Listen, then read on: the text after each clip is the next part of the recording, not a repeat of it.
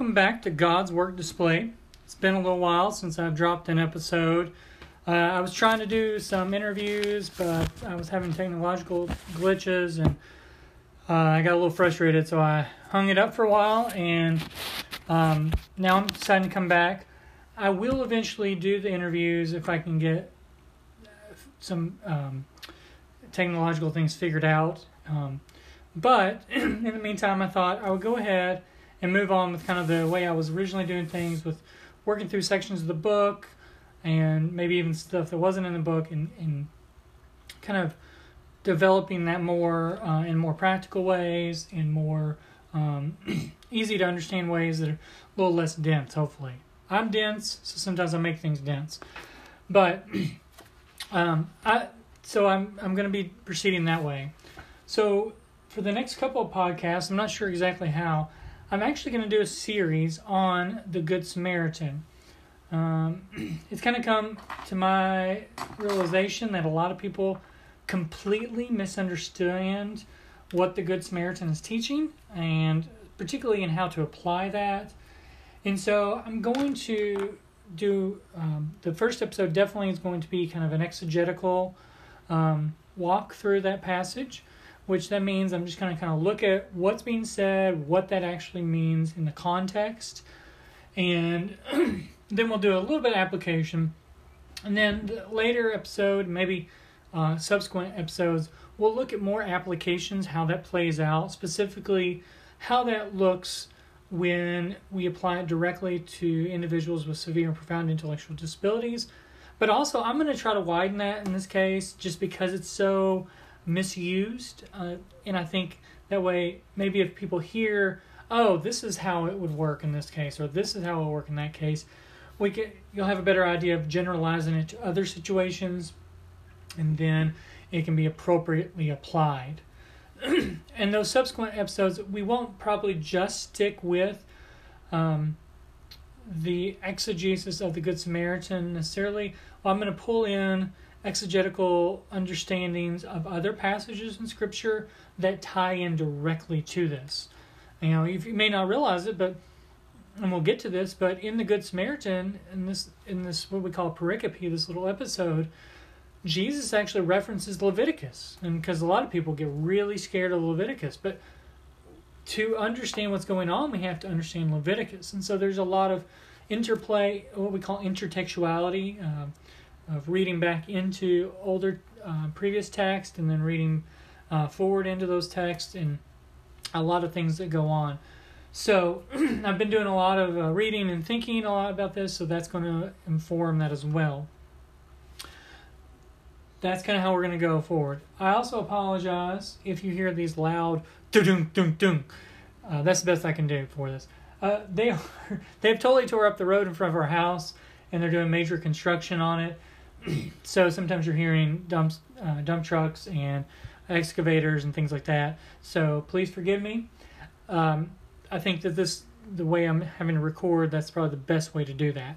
So that being said, we're going to read through the Good Samaritan, and then we're going to look at what is going on within the text and how that applies. So before we get started, I try to spend time praying about what we're going to do. I hope that you take this time during the podcast to also pray. You can join me in prayer for what I pray for, or pray for specific things. I know I struggle with praying and taking time to pray. So perhaps if we just, if you listen to this podcast and I'm taking some time out of your day for you to listen to this, hopefully this little bit of time I carve out is beneficial and edifying for all of us, and that we can be united to Christ through the act of prayer. So let's pray. Father, we are coming to you again during this time of chaos in our world, as it always is, and particularly some people are feeling it more intensely than others.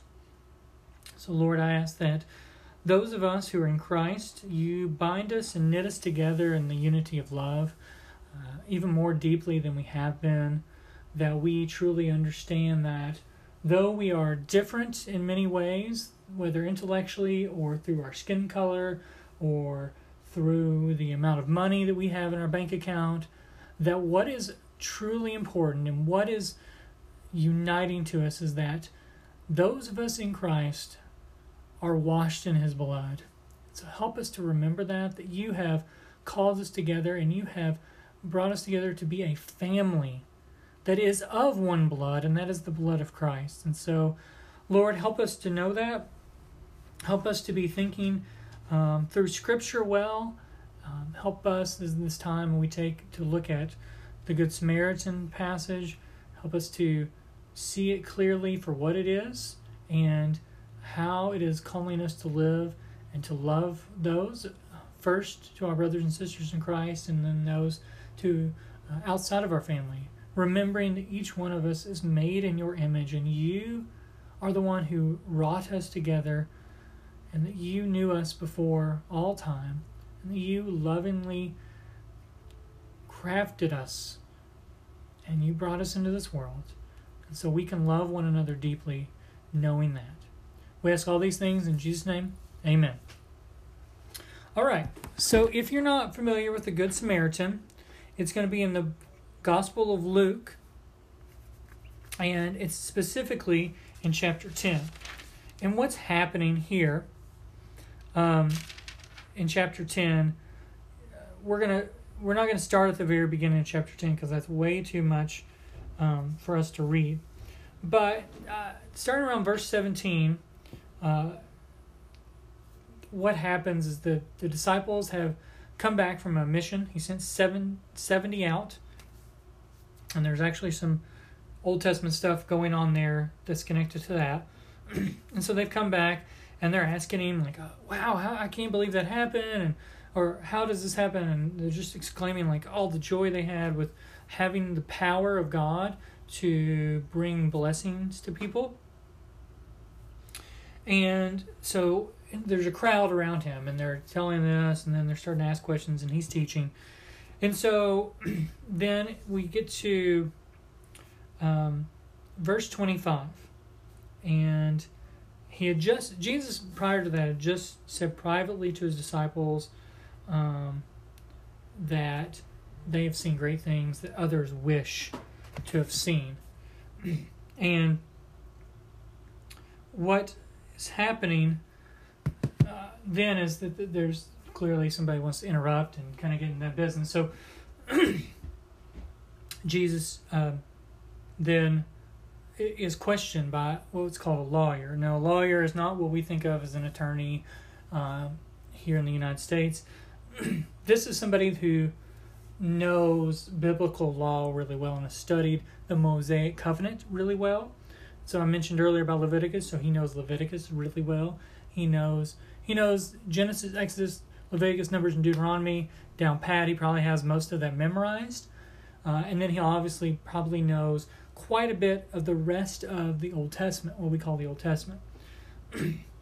So he's going to put him to a test. So I'm going to read starting in verse 25, and I'm going to read till verse 37. And that's kind of what I consider is the Good Samaritan passage. Your Bibles might be broken up a little differently, with different headers in different places. Well, guess what? Those headers don't actually exist. And it's just the translation you have. They just added that in to try to be helpful. Sometimes it is, sometimes it is not. And just in case you didn't know, chapters and verses were a later invention too. So don't get hung up on the numbers because sometimes they're not the same in all the places. But just for convenience, we're going to start in Luke 10, verse 25. And it reads, "And a lawyer stood up and put him to the test, saying, 'Teacher, what shall I do to inherit eternal life?' And he said to him, 'What is written in the law? How does it read to you?' And he answered, 'You shall love the Lord your God with all your heart, and with all your soul, and with all your strength, and with all your mind, and your neighbor as yourself.' And he said to him, 'You have answered correctly. Do this, and you will live.' But wishing to justify himself, he said to Jesus, 'And who is my neighbor?' Jesus replied and said, 'A man was going down from Jerusalem to Jericho, and fell among robbers, and they stripped him, and beat him, and went away, leaving him half dead. And by chance, a priest was going down on that road, and when he saw him, he passed by on the other side. Likewise, a Levite also, when he came to the place and saw him, passed by on the other side. But a Samaritan who was on a journey came upon him, and when he saw him, he felt compassion, and came to him, and bandaged up his wounds, pouring oil and wine on them. And he put him on his own beast, and brought him to an inn, and took care of him. On the next day he took out 2 denarii, and gave them to the innkeeper, and said, Take care of him, and whatever more you spend, when I return, I will repay you. Which of these 3 do you think proved to be a neighbor to the man who fell into the robber's hands? And he said, The one who showed mercy toward him. Then Jesus said to him, Go and do the same. So, that's the Good Samaritan. It's probably very familiar with most of you. And that's good. It's preached on a fair bit.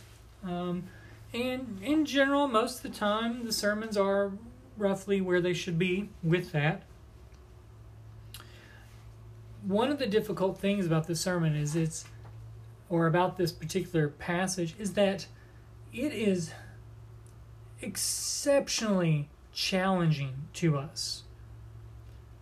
What it is calling us to do is something that we absolutely do not want to do, particularly when we are not endowed with the Holy Spirit. See, the Holy Spirit is changing us, making us more like Christ. So hopefully, if we are have the Holy Spirit residing in us, then yes, we will desire to do that. But there's a part of our old person, our old man, as we're told, that will not want to do this. So this isn't a challenging passage. It's very difficult. And what Jesus is telling us is that we have to show compassion and mercy to people. So, I spent some time in my book actually writing on this, and so I'm going to be pulling out some things from the book to better understand that, to understand what's going on in this passage. So one of the biggest things that I think that people miss about this, and this is maybe going to be a little controversial, but I believe I have the exegetical backing on this. I believe the text is saying this. This is why I'm saying this, because I believe the text is saying this. If you can show me textually why this is wrong, then I'll listen to you.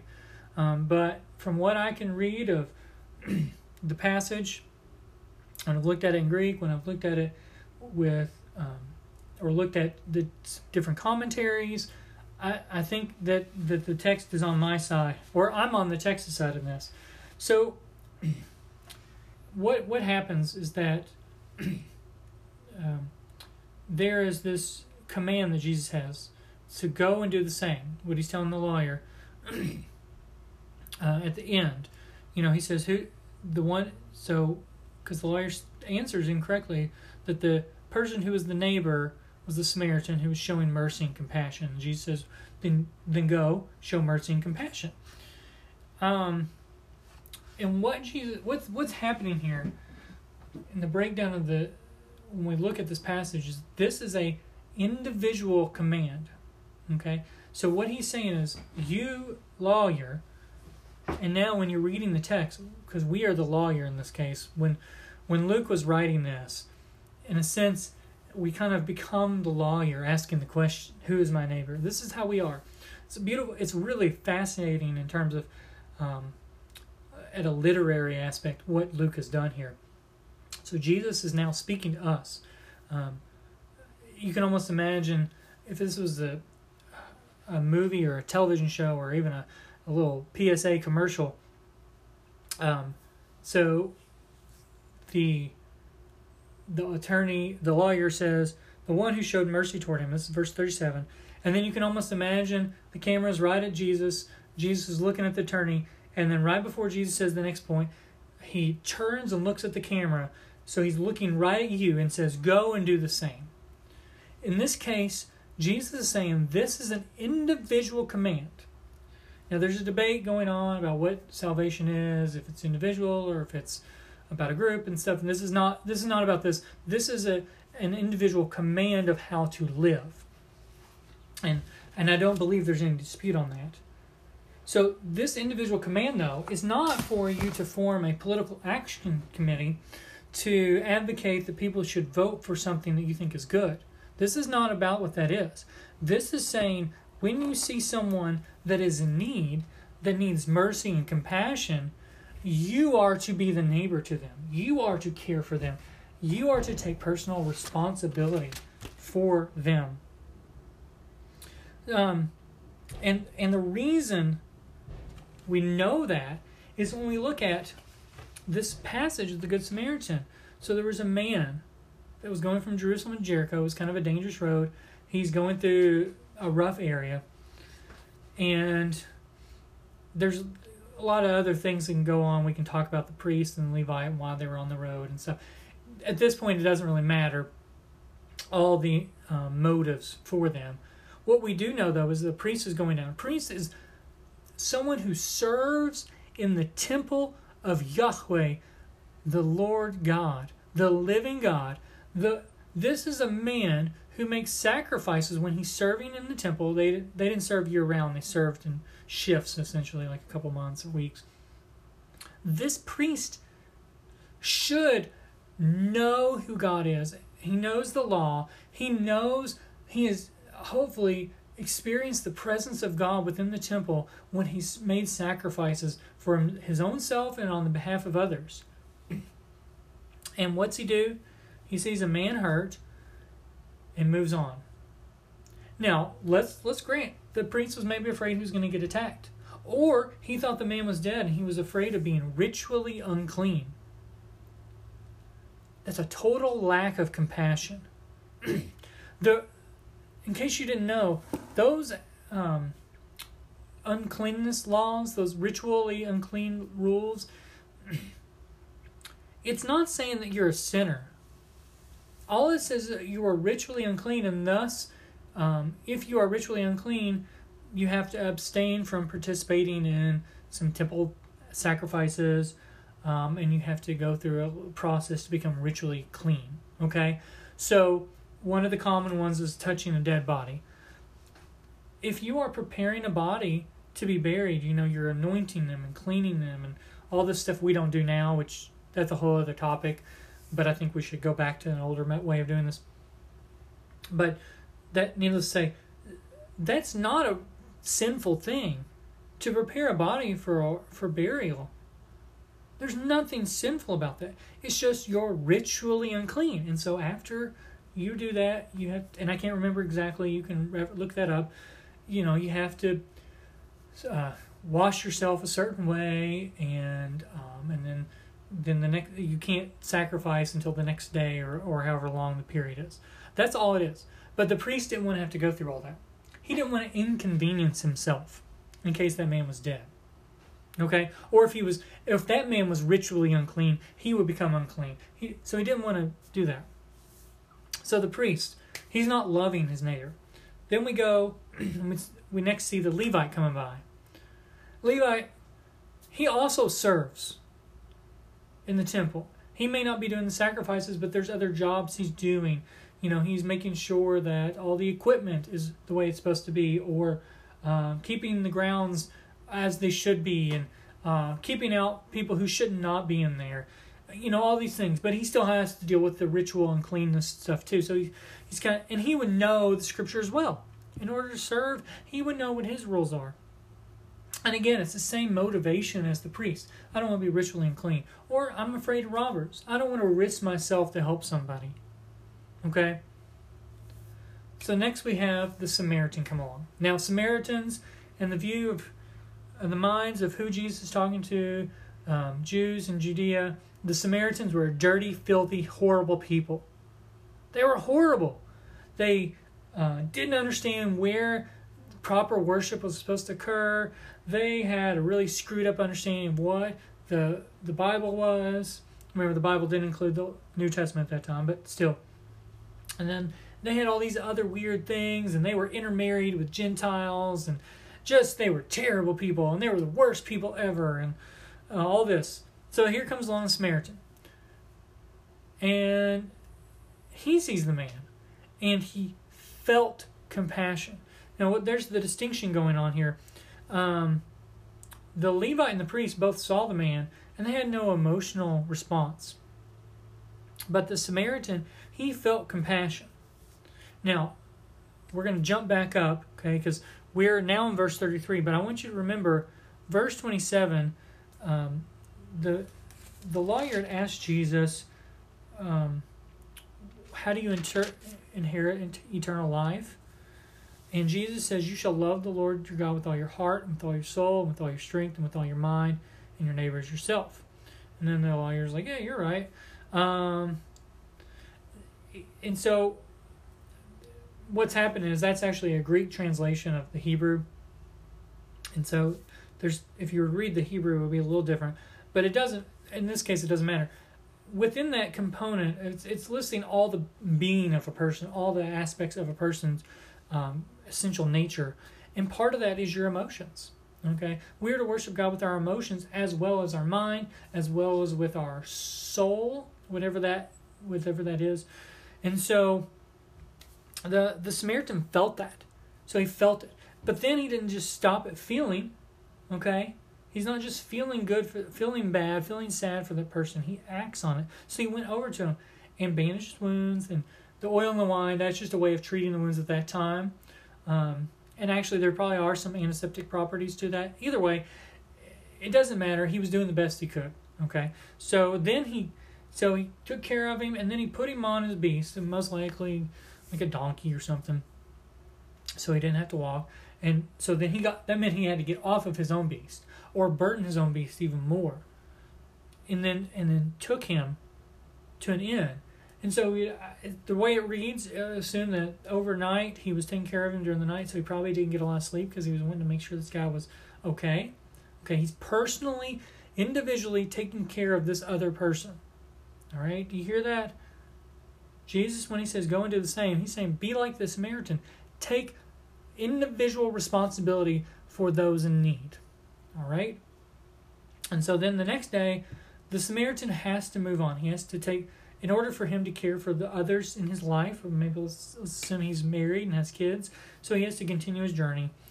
But what he does, so he's maybe a merchant, something like that, and so he gives the innkeeper money, okay, to take care of this person until he gets back. And he's like, you better take care of him. And I know this may not cover everything. I'm good for it. I'm giving you a pretty good down payment. I'm going to come back, and if there's additional cost, I will cover that cost. I will financially take responsibility for this man. Okay? That's what he does. He takes personal responsibility, which includes risking his life in case there was a setup and the robbers were going to jump him too. Touching a potentially ritually unclean man, and maybe that Samaritan felt that he needed to remain ritually clean.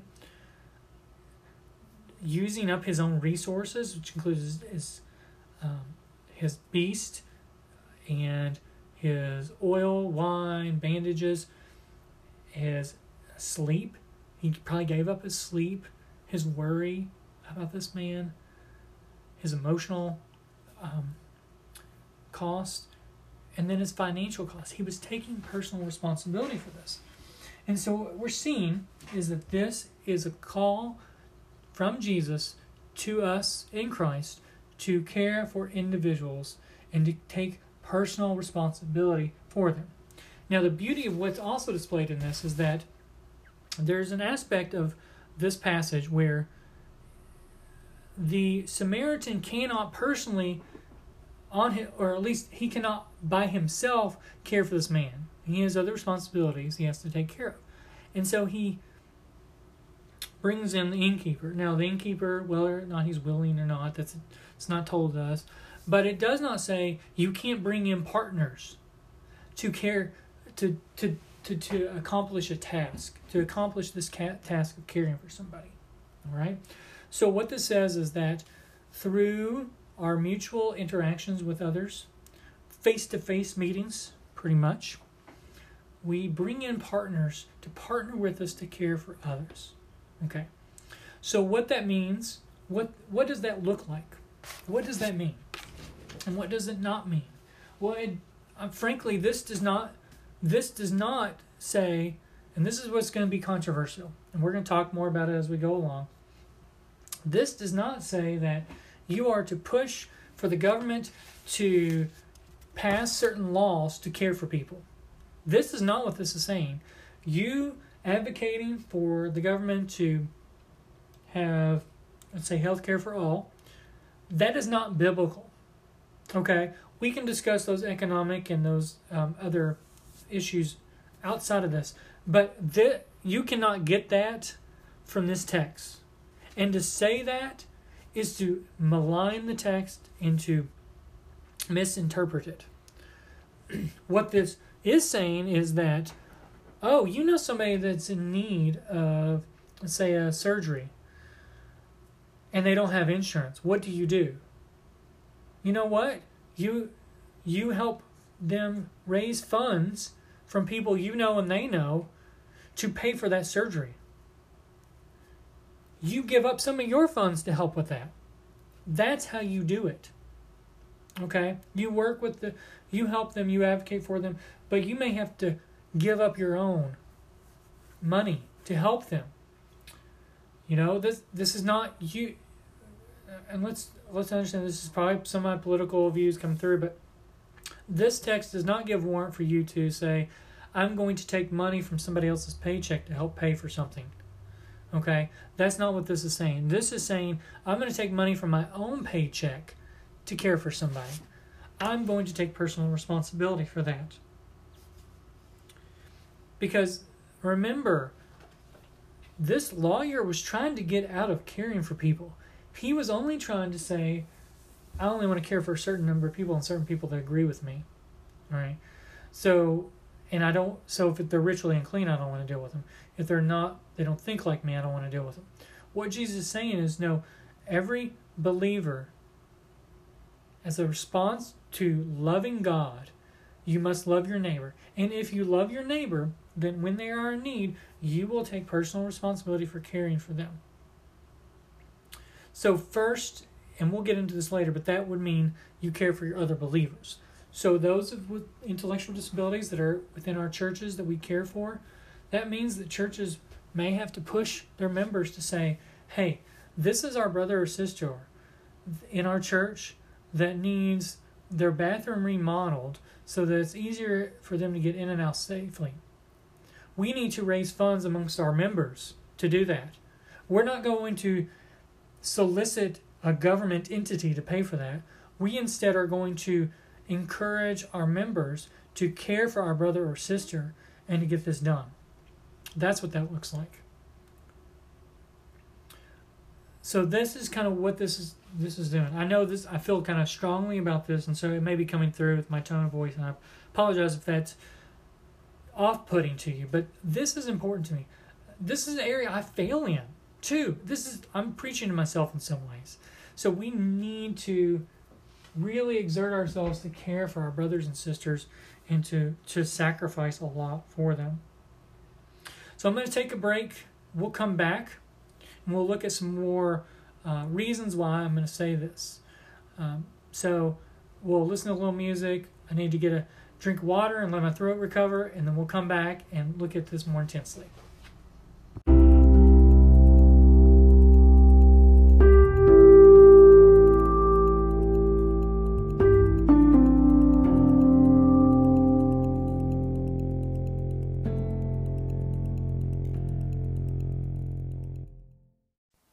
Okay, thanks for being patient with me during that little break, and we're back. So, in case you forgot, within that short little break that you hear on that, within the podcast, we've been talking about what is actually happening in the Good Samaritan and what that means for us as individuals. And I've already kind of hinted at this and talked a little bit about this, that yes, Jesus is very clear that this is a command for individuals, but he doesn't say it's just for individuals.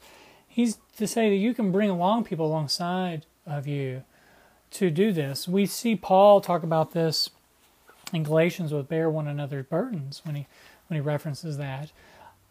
And one could argue, yes, that's spiritual burdens, but when we mourn with others, when we weep with others, when we laugh with others, when we help one another pay medical bills or help to build a ramp into their home or to get them to and from doctor's appointments, that's bearing one another's burdens.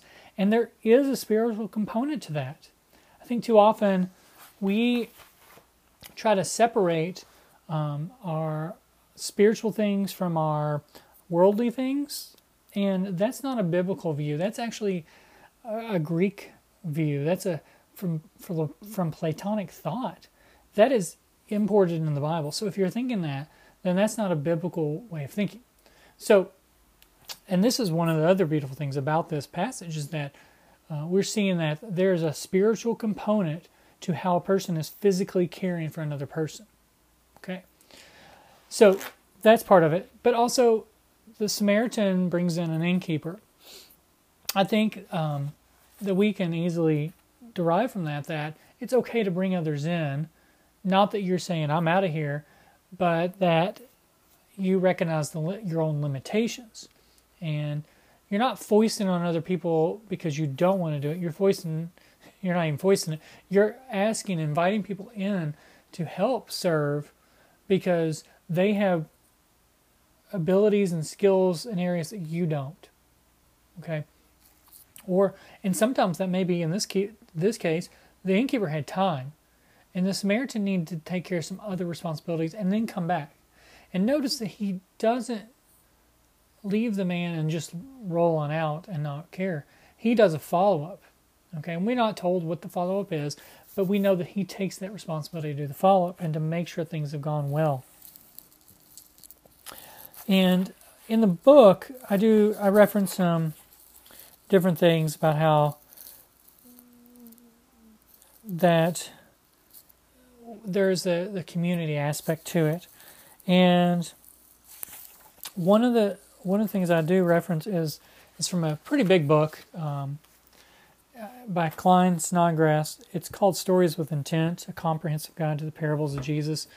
And it's a big book, but it's a very good book.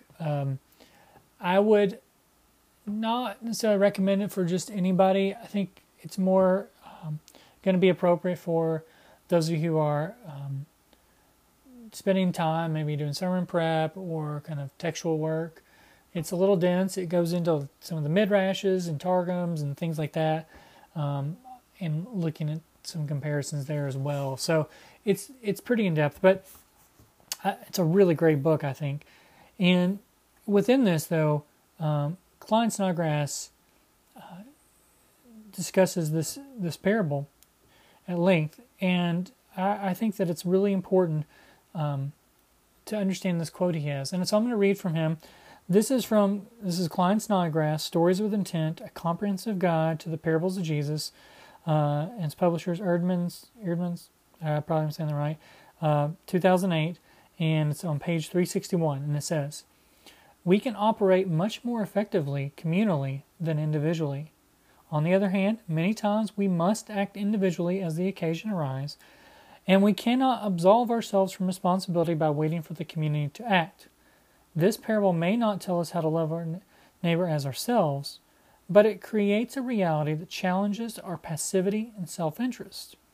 Loving the neighbor as oneself is difficult, but no alternative is allowed for followers of Jesus." And I think that's just sums up what I've been trying to say. This is a reality. So let's play with a couple ideas here, okay? What does that look like in our local church? Why do I say our local church? Well, that's where we are covenanted with other believers to help become more like Christ, okay? You may or may not use that language in your church, but that's essentially what many of you do. If you take membership in your local congregation seriously. So let's take an example from intellectual disabilities, and then we'll actually take some other examples. So I kind of referenced this, but this is a good one, I think. You have an individual, a member of your church. We've talked about it in other episodes, with their member, those kind of issues. Let's just assume that they're a member. It's a 55-year-old woman who has a profound intellectual disability, is wheelchair dependent, is I'm not going to use some of the therapeutic technical language. They require somebody to feed them. They require somebody to change them, and they need somebody to bathe them. So essentially, they need essentially it's total care for the most part. Okay, there's some things they can help kind of get their shirt on, let's say, or something like that. But overall, they need somebody right there, maybe two people, depending on the lift things. I'm not sure how heavy they are. It's not important at this point. Well, actually, it is. Let's play with that. Yes, let's say they need two people to lift them. Okay, and they are being cared for by a sibling. Okay, let's say they're being cared for by their younger sister who is 50. So we don't need to discuss like how they, what their diagnosis is. That's not really important. So they live in a small ranch-style house, 2-bedroom, two bathrooms though. One is a master bath, and one is a hallway bath. Okay, they do have a ramp in and out of their home, so it's easy for her to get in and out. And they do have occasionally somebody come in to help with giving baths, but the younger sister is having some health problems of her own. And so one thing that would help was if they could have a bathroom that is more appropriate for the older sister to use. So a bathroom that's what we call a roll-in shower, so that she can be transferred into kind of like a shower chair or whatever is particularly needed for her. And so they would need to remodel the master bath. The younger sister is all for it. She's like, she can have the bedroom, the bigger bedroom. We really need that anyways, maneuvering her wheelchair around, so I'm happy to switch it over. The younger sister is also a member. The house is in both their names, so there's no issue of permission or anything like that. So, ballpark, with what I do with my current job, we do bathroom remodels, and I work for a governmental agency, so, but I deal with this some. Let's say ballpark, because of some certain issues, this remodel is going to be $8,000 to $9,000, okay, if you were to hire a company. However, you have your church, you have a couple people that own plumbing businesses, plumbing companies, you have a couple just general contractors, you have some college and high school kids who don't have any skills but have strong backs that will follow example. And so, and your church has a benevolence fund, but the benevolence fund only has, at this moment, $1,000. Let's say you've got, and the church bylaw says it can't drop down below 500 unless certain stipulations are met. I'm just making this stuff off the top of my head. But let's say a couple of men that own the different companies, plumbing and contracting companies, say, here's what we can do. We can donate our time. 2 of us are master plumbers. One guy's got couple, 2 or 3 guys are general contractors, and they know another believer that's not at your church that's a master electrician, because you'll probably have to redo some electrical stuff. and they can come in and do the work for free. They are willing to do it. They can't do it during the week because of their job. They have other responsibilities. But they can do the work on the some evenings and some weekends, some Saturdays, and they estimate that they can get the job done in a month because of how they have to do things and all that. However, this still leaves the cost of material. Your church, they determine that the cost of material will be $5,000. Like I said, I'm making up numbers. This is where the rest of the church is like, what can we do? Well, there's some ideas. One, you can buy the material. And this is with the, let's say the, like a contractor pricing, okay, like the bulk pricing. I would recommend first you go, the church says we need to, as members, not pass a new budget, but to say, hey, can we give to this? Can we give to this? We'll create a little fund to put it in so that the church is managing that just to make sure all the funds are going in the right place. And if there's any left over, they'll go into the benevolence fund. Everybody's okay with that. So maybe that would require that a family gives up their cable TV subscription, or that family gives up their Netflix subscription. That's all they can afford. Or you give up your daily fancy coffee drink, or somebody decides, I'm not capable of doing some of that stuff, but I can work a little extra to give to that. That's one example of how you can do it, is working together. But you're also taking on individual responsibilities to being a part of that problem solving. Another example that we can think of is that, let's say we have, I think I mentioned this in a different podcast, not this one, I was being interviewed for one.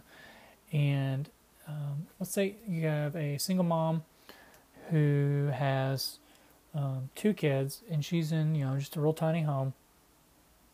And she's doing the best. She gives on a regular basis what little she can give to the offering. She's, as far as the elders and deacons and other members are concerned, she is wise with her money, and she owns a home, and she's making payments, but the back porch is falling in. Let's say she has a wooden back porch or wooden deck, and it's falling in. We need to keep these kids safe. They're young. Let's say 5 and 3. It's another example. Similar thing. People can step in and do this. Raise funds for this. Let's expand a little further. Let's say that you heard that a family lost everything in a fire. They're not members. They're not believers. You can reach out. Start serving them. Use your time. Don't take away from members. We're told to care for the household of God first, and then for the others. But that's another example. Even before that, let's say you hear someone in another church has some needs. Let's say that a member in good standing of another church that your church partners with a lot and have very similar views. Maybe you're just on the other ends of town, so it's not a big deal. And let's say that they are their demographics are significantly different from your church's demographics, particularly in issues of ethnicity, race, and socioeconomic standing. Maybe, and so you hear that a member had a heart attack and is having trouble with medical bills. Step in, help them. Don't wait for it to go to collections, all that stuff. That's not right. You step in. You help them with the bills now. And you step in and say, how can we help serve them? Get on when they come home, let's say, that church needs to provide, do their best with meals and care for them. But then you come alongside and say, how can we also serve them? They are your brothers and sisters. They may look like different than you, talk different than you. But if they're in Christ, then they're closer to you than your biological family. So that's kind of where we go. I've kind of mentioned some issues with some things where it's building or something, and kind of referenced men. I want us also to recognize that in order for churches to be doing as they're being called to do, as the bride of Christ, to serve one another, to help one another, taking individual responsibility, we must make sure that women are a part of this process and are a part of how this is done. Listening to what they have to say when there's a recommendation, advice, wisdom on how to care for others and do all that stuff. And, if a woman has a plumbing business, listen to her. There's no difference at that point. If they're the expert in that field, then listen to them. So, but we have to make sure that even if you're complementarian, that you recognize that women have wisdom that you don't have as a man. And I think that Proverbs 31 is actually helpful in this case, because this is a chapter where it shows how women can demonstrate to the world how the church cares for those in need. So in Proverbs 31:20, it says, she opens her arms to the poor and extends her hands to the needy. A lot of times the women in your church are going to be the ones who know where the needs are the most. Listen to them, make sure they have a voice in this.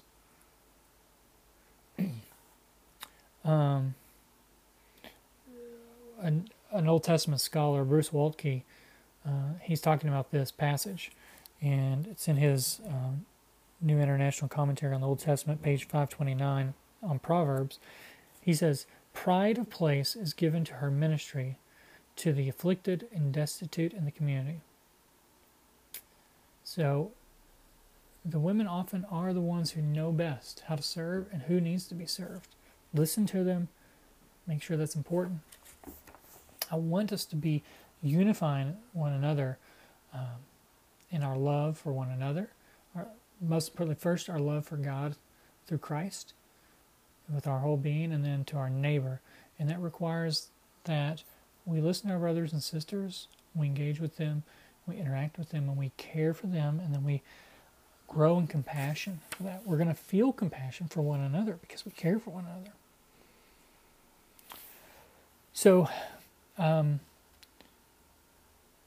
want you to be thinking about how your church can serve the members within your congregation to meet some needs that maybe we've been, as your church and as a Christian community in America specifically, have been refusing to do, where maybe we're saying, well, the government takes care of that, or this agency out here takes care of that, or this takes care of that, when it's our responsibility to do that.